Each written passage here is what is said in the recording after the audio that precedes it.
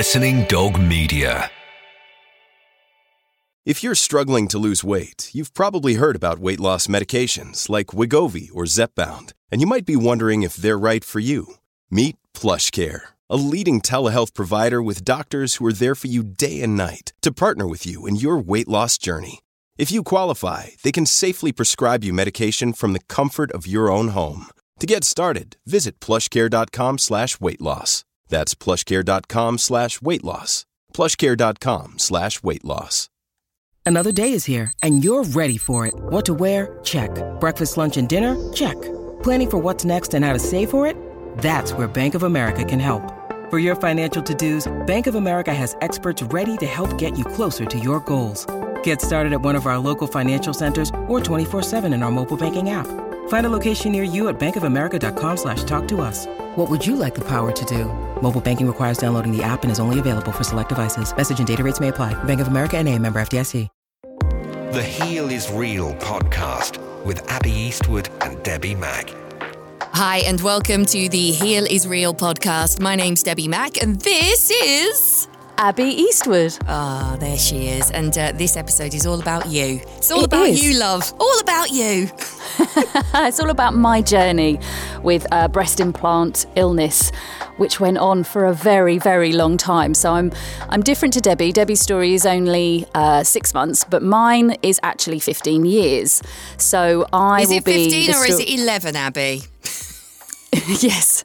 What we discovered is I thought it was 11 years that I had my implants in, when actually my maths is terrible and I had them in for 15 years. Yeah, that's another extra 4 years of hell that you forgot about there. Should we start from the very, very beginning of your story and why, at what age were you, 20? Oh, God, now you're going to make me do maths again. I think I was probably about 24. Can we just go with that? Because it will take me a while to work out exactly. I mean, it was 2001. So that's when I had my implants put in. It was September of 2001. And the reason why I wanted them put in was there were many reasons, actually. So I was always very conscious of being flat-chested. And when I was a teenager, I got ribbed a lot about it from male friends and from my female friends as well. And I think one of the big things that stood out was I was on holiday with one of my, I was stood on holiday with one of my friends and we were stood around a swimming pool wearing our bikinis, and obviously I didn't have anything in mine, and a group of lads were like, oh, why's your mate got no tits? And I think for me, you know, I kind of probably really fancied one of them. And it was just like a slap round the face, and I just lost all my confidence at that point and really became quite paranoid about my upper half and having no form and not feeling feminine or sexy. And then that kind of bled into relationships as well as I got older. So I would always be very concerned when I, you know, got a new boyfriend, if that would put them off me. And then when I got into TV and was a presenter and started doing magazine shoots, that also became quite problematic for me mentally with it all, because I would be wearing chicken fillets in my bras. I was always worried live on TV that maybe one might fall out. Or, can you imagine? Oh my God, can you imagine? And then when I did an FHM shoot in Dubai, I mean, if you Google, you'll see that FHM shoot and you'll see me in that bikini. You can tell there's chicken fillets in there. You know, I'm just wearing a very thin bikini top, and inside there is the chicken fillets. And you can see there, you know, it doesn't look like breasts. So with all of that, when I got home from that shoot, it was just like, that's it, I'm done. I can't do this anymore.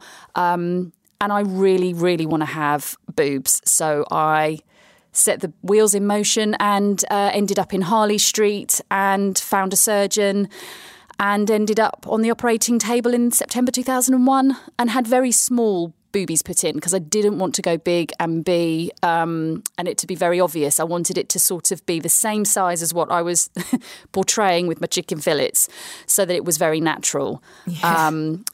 And then once I had them done, so there was no question about having them done. And they were sold to me as being safe. My surgeon had said he'd had women that have had them in for over 25 years, so sometimes they don't need to come out.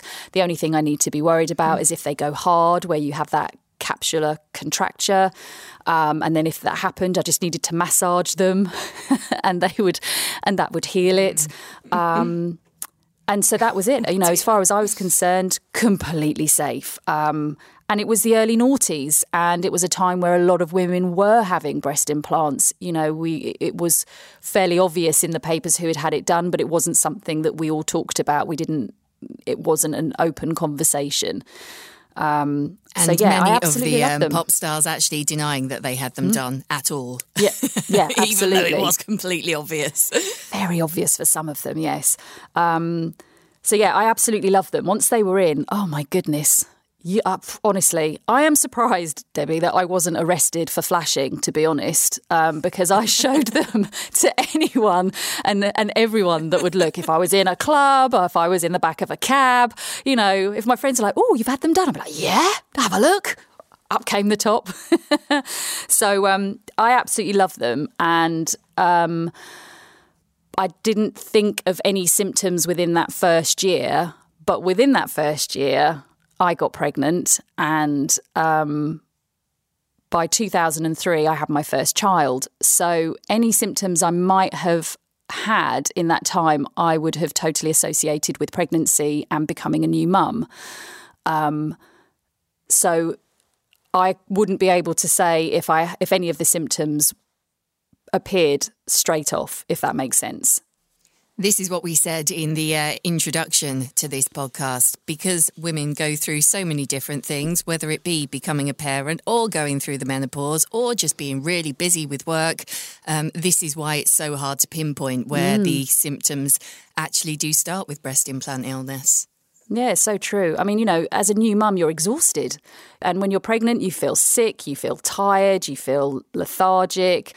So the first time that I suppose I really thought it was that I had any issue with my boobs would have been 11 years on, which is what I've worked out today after my terrible maths of only thinking I had them in for 11 years when actually I had them in for 15. So what happened was I started to get a burning sensation under my armpit, pains around my chest. And it went on for a while. And so I decided to go and see a surgeon. So my original surgeon by this point had passed away, so I couldn't go back to him. So I found a new surgeon in London and went and had a chat with him. And he had a good feel and had a look around and said, do you know what? They feel fine. I don't think you've got anything to worry about. You could probably keep them in. If you want to change them, you can. But before we do any of that, I think what you do need to do, and I'm going to refer you now back to your GP, because I just want to make sure that it isn't cancer. So I left his office sort of feeling a little bit bewildered. But obviously, it wasn't cancer. And so I carried on as normal. He had said then that it was fine to keep them in. There was nothing wrong with them, which is weird because I was going through those pains. And I obviously just listened to him because he's a surgeon and knows best. And I then just carried on for another 4 years. And that was, I think I had pains, and I know in that 4 years I wasn't feeling well. I mean, I wasn't ever very well anyway during that entire 15 years. I was always ill and there was always something wrong with me, to the point where everyone thought I was a bit of a hypochondriac. But it wasn't until 2015 in August where one day my arm, I think it was my right arm, was so painful that I couldn't even move it. It felt broken. And it was agony. And I was crying my eyes out in pain because I didn't know what was going on and having to hold my arm, and nobody could come near me or touch me. So we ended up at the doctor's and they had a look at it and they said, oh, we're not sure what it is. Let's give you some sort of painkillers. You know, it might be frozen shoulder or whatever it was. And they sent me away. Well, 2 or 3 days later, my other arm did the same thing. So now I've got both arms in agony, and I'm actually quite scared at this point because I'm thinking, what the hell is going on? And I go back to the doctors. They said, right, I think we need to do some blood tests. So they took some blood, sent me away and said, we'll get the results back and come back in a couple of days. So I went back in a couple of days and sat down in the doctor's surgery, and he looked at the screen and he looked at all of my results and he said, I'll be back in a minute. And he went off, and then there's 2 doctors come in and they sit down and they said, right, we're not sure what's going on, but your bloods are not right. We think it might be leukemia, but we're not sure. So we're going to send you to hospital and we'll get you checked out.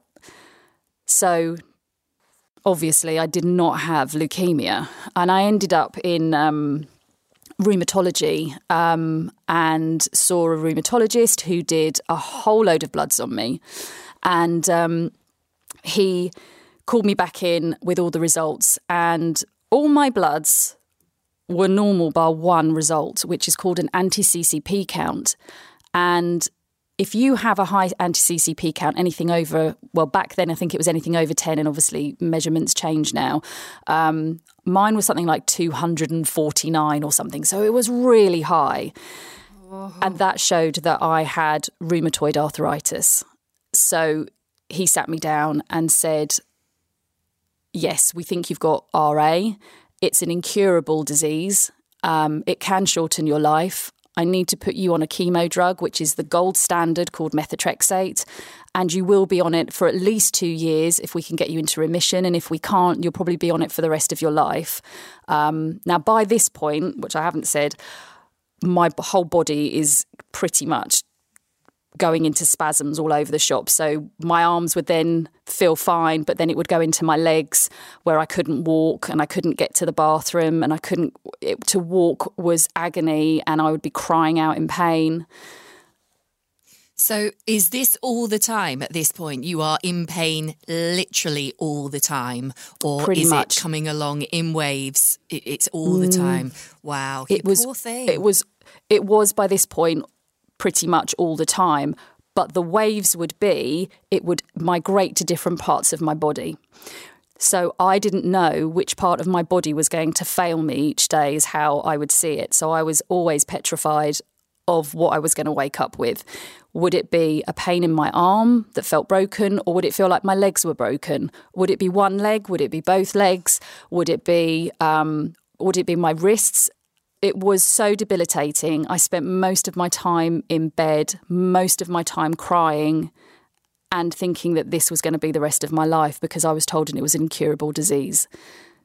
So I did contemplate killing myself at certain points, which was probably one of the hardest things when you have 2 kids. Abbie, I want to cuddle you. It was pretty hard, and to say this wasn't over a very long period of time. You're talking, this was over a period of about 3 or 4 months. So it seems quite short, but when you are within that bubble and people are telling you that this is forever, you take every second. And every second feels like a year. It's so long. And I've got, at this point, I've got a toddler running around asking, is mummy okay? And getting into bed saying, mummy, I'm going to make you better. And I can't get up and make her dinner. And I'm having to get my eldest to make dinner because my husband's at work. It was, we didn't have family nearby. I wasn't in a great position where I had family that could come and swoop in and look after me. It was very much we were on our own trying to deal with this situation. So I was put on methotrexate, and I had to go through a series of blood tests to make sure that my liver and kidneys and all my functions were fine, because methotrexate is obviously a chemo drug and it's going to affect them. So I went on methotrexate. I didn't really want to go on it, but I, at this point, was in so much pain and agony. I was on steroid tablets, which my little one would call the angry tablets, because I would rage on them. And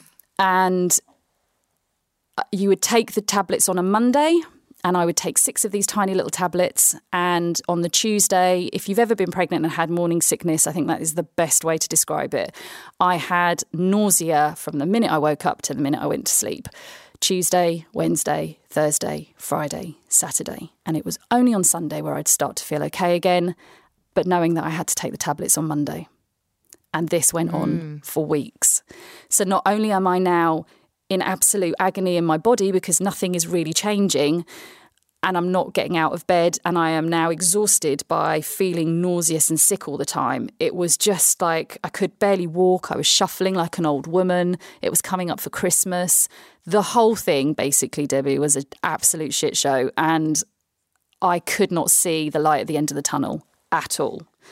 And at no point did you think this could have anything to do with your breast implants? I realise that at this point you've had them in for over 11 years. So I'm assuming, I only had mine for 6 months, so I don't know. But I'm assuming that after that time, they become part of you. And you may even forget that you've even had it done because you've had them in for so long and they become part of you. Did you make that association, or was there a tiny alarm bell that thought maybe? No. Nothing.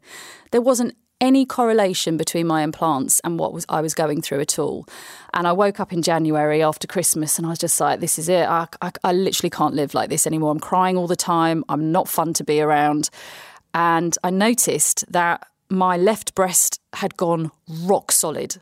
And I was like, bloody hell, what the hell is that? And I picked up my laptop because obviously it was at the side of my bed because I never got out of bed pretty much at that point. And I don't know what possessed me, but I Googled breast implant hardness. I think breast implant going hard and autoimmune disease, something along those lines. And suddenly, all these little things started to pop up, like breast implant illness. And it was women who had said that they had been diagnosed with an autoimmune condition, not necessarily RA. It could have been lupus, or it could have been some form of like IBS, or it was all kinds of things that were popping up. And it wasn't much, but it was enough for me to really go into it and obviously want to read more. And it was when I clicked on Nicole's website. So that's Nicole runs the Facebook group in America, and she has been running it for absolutely years. And she had, prior to Facebook, had started a website where she had listed symptoms that women were finding they were getting from their breast implants. And that was my light bulb moment. When I saw that list of symptoms, I was like, oh my God. I have been ill through my implants for 15 years. Are you fucking kidding me? And what emotions did you have in that moment? Were you excited at the thought that you could see an end to it by getting them out? Were you angry? Did you have a whole bunch of emotions that you didn't know how to deal with? I wasn't angry. I think I was excited. I mean, the fact that I had been trying to Google a cure for probably what had been 2 months, the fact that I had absolutely nothing in my life. I mean, that's probably not the best way to describe it. The fact that I had no life. I had no life. My whole life had literally just, the rug had been pulled from under me. It was like, I don't know, it was as literally like a miracle had happened, if I'm honest. I think that's the best way to describe it. And the first thing I did was email my rheumatologist and say, I've got breast implants. You don't think this is connected, do you? And he came back with, no. Ugh. How frustrating. Continue to take your medication. It's got absolutely nothing to do with them whatsoever. And I thought, bollocks, I'm not listening to you. Right, okay. And this is what I love about you. And my husband was like, okay, she's on a mission. And honestly, so let me go through the symptoms, right, that I went down on Nicole's list that I ticked off. And when you hear my symptoms, it will be like, oh my God, how did she not realise sooner? But because no one had ever told me that implants could make you ill, why would I know? And why would I ever have put the two together? I wouldn't, because obviously social media was only kind of kicking off at that point. You know, the World Wide Web had only just kind of started to kick off itself when I first had them put in. It wasn't, you know, the connection that we all have with everybody now didn't exist. So I joined the Facebook group straight away and started typing out my story. And the response I got from women was just incredible. Like, you've definitely got breast implant illness. We need to get those out of you immediately. So My symptoms, right, let me get my little list because I don't want to miss anything out for anybody that's listening to this story and going, that sounds like me, because that's all I wanted to hear was other people's stories. So, chronic fatigue, I think, was probably the top one for me. Now, I was always saying that I felt tired. I would take vitamins, I'd try supplements, I'd try everything to try and pep me up a little bit, even to the point where I was eating so much sugar in the afternoon and drinking Coca-Cola to keep me going. But nothing touched the sides. I was always tired. Hair loss. Now, I was always asking my hairdresser, do you think that, is this normal to lose this much hair when you brush your hair or in the shower? And he was like, well, it might be. But he never really truly understood because I didn't ever take him in the shower with me, obviously. It'd be a bit weird and say, look, look at all of this hair. So, I was losing a lot of hair when I was washing my hair. And I'm not saying it comes out in clumps. It was coming out in a lot of strands. So what I would say I now get maybe a week in the plug hole is what I was getting a day.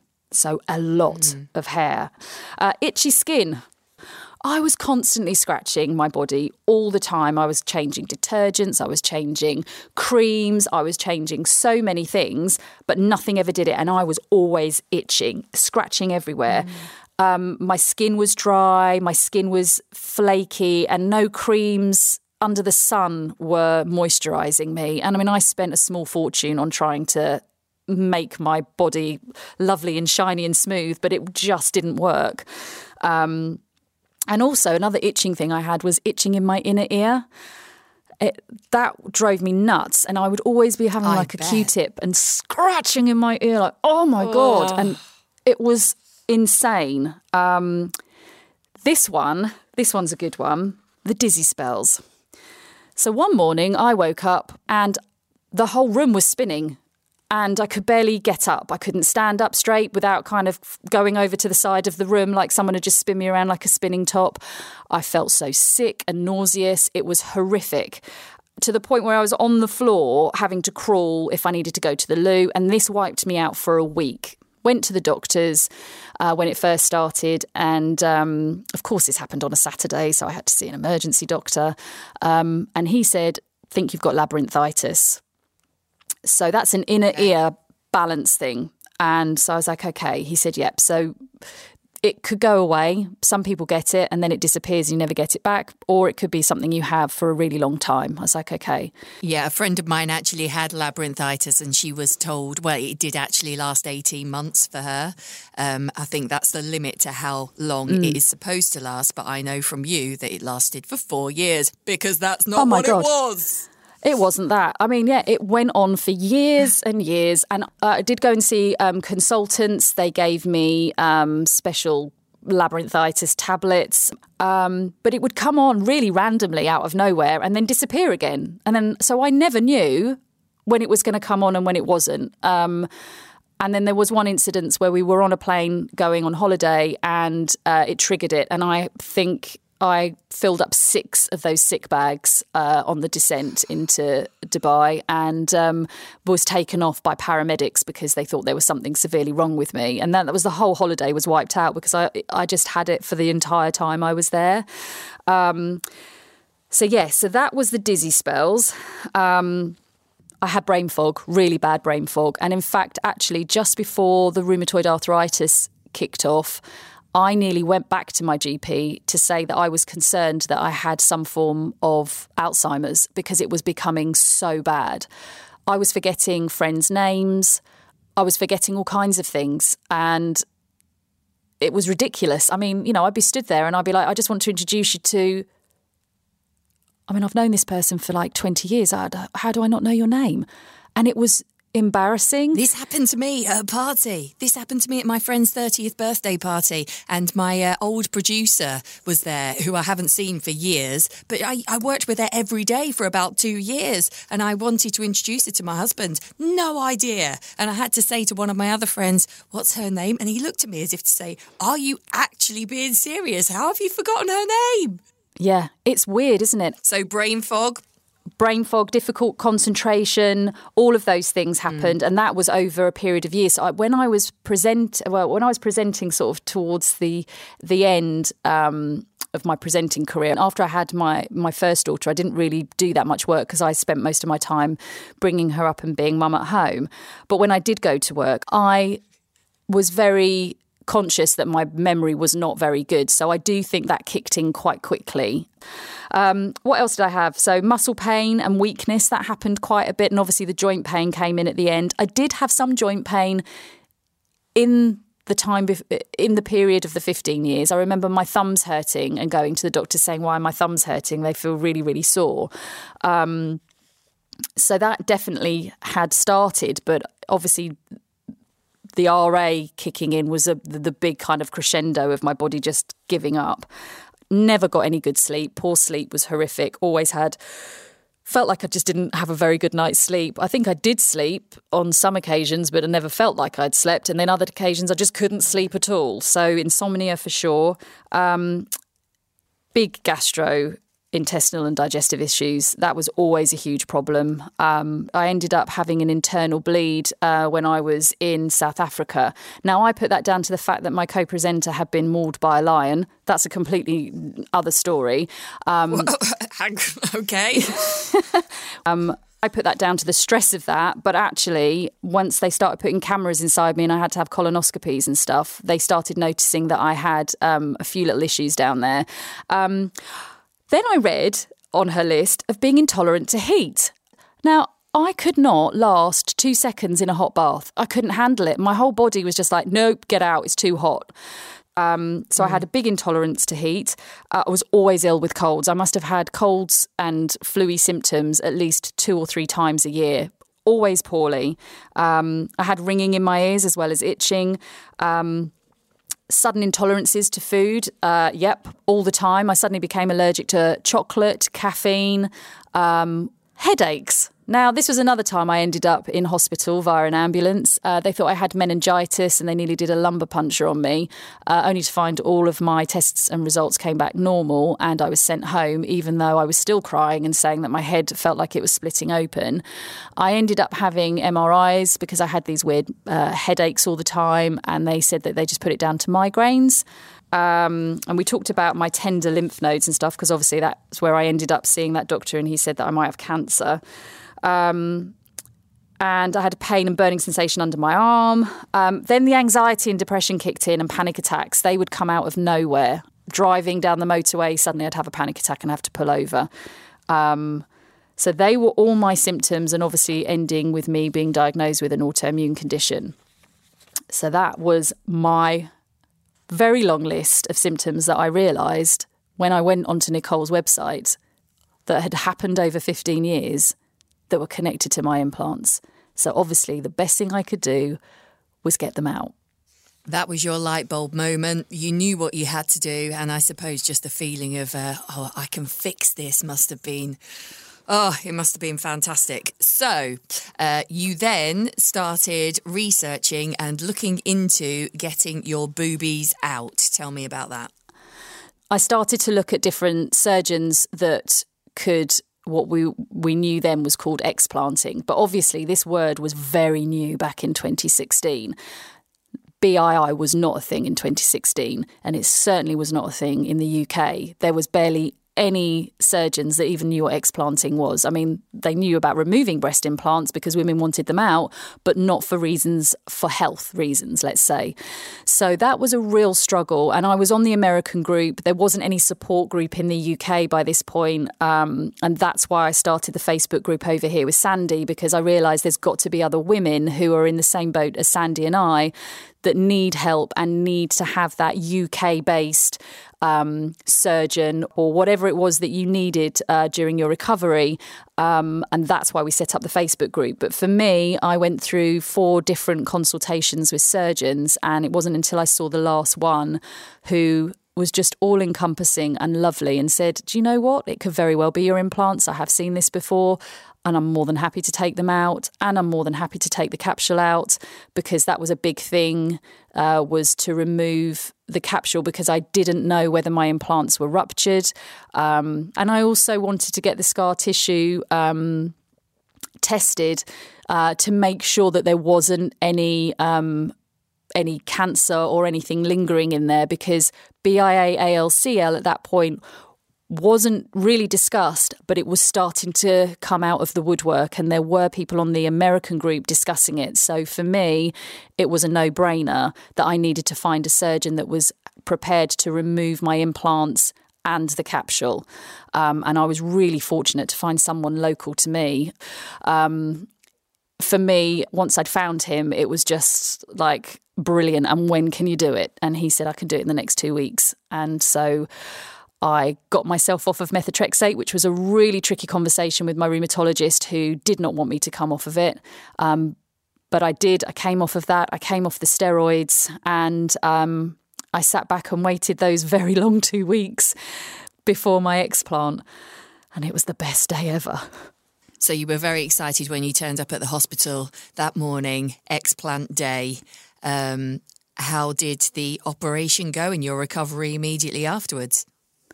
So the operation was a breeze, to be honest with you. You know, once you're under anaesthetic, it feels like you're only there for a second anyway, doesn't it? It's so quick. Yeah.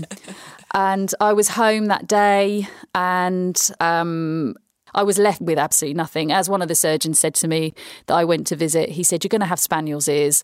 And he was right. I did have spaniel's ears when I came out of the surgery. But at that point, I didn't care. You know, at this point, what he didn't understand was I am in a world of pain. I am spending every day in bed. I need to get myself better. I have 2 children that I want to spend time with and a life that I want to live. And there is nothing more awakening than having your health taken away from you and realising how important it is. And when they say you don't know how good you got it until you lose your health, it's the God honest truth.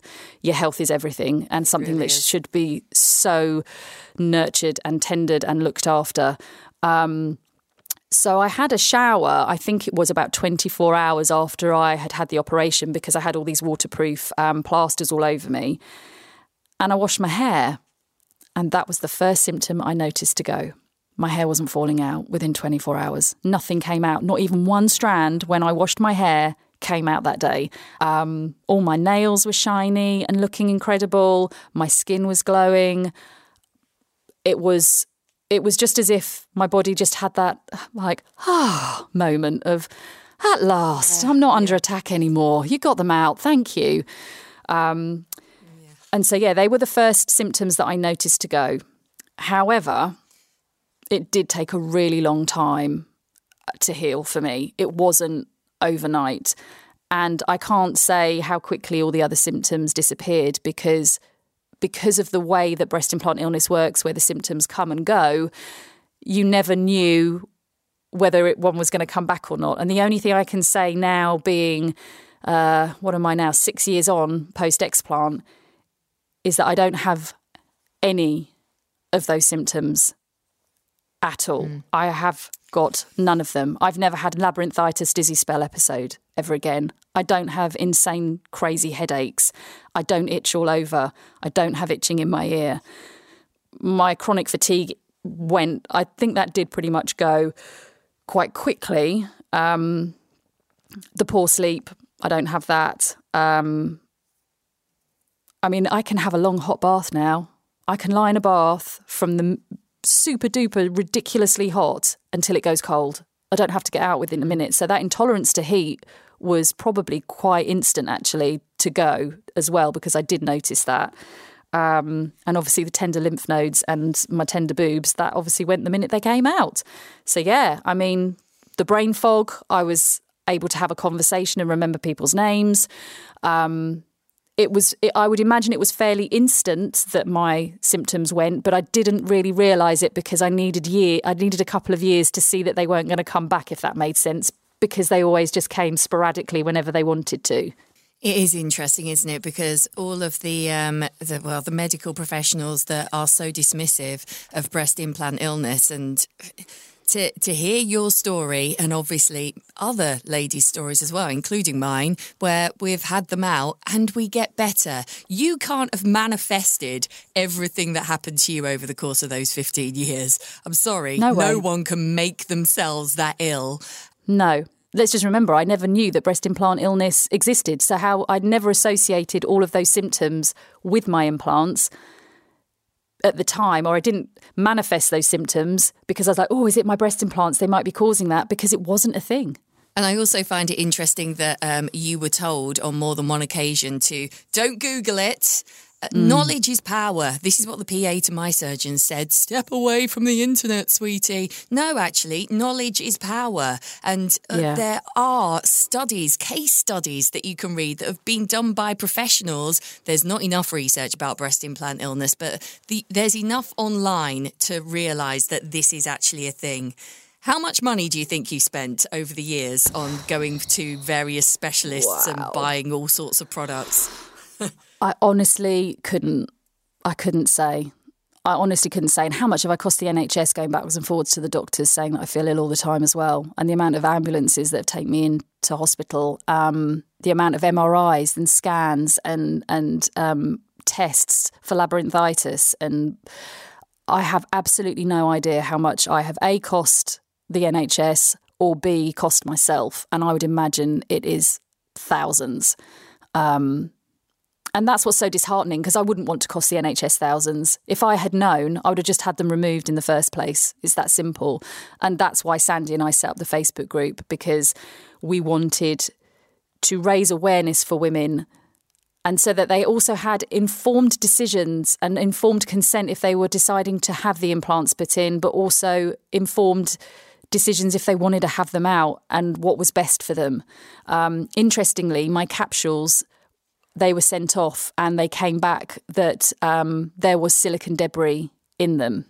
So I am so glad that I didn't keep the capsules in for me, because that would have continued to have had some form of inflammation around that for sure, because your body, as far as I'm aware, cannot remove silicone debris. It's not easy to break it down.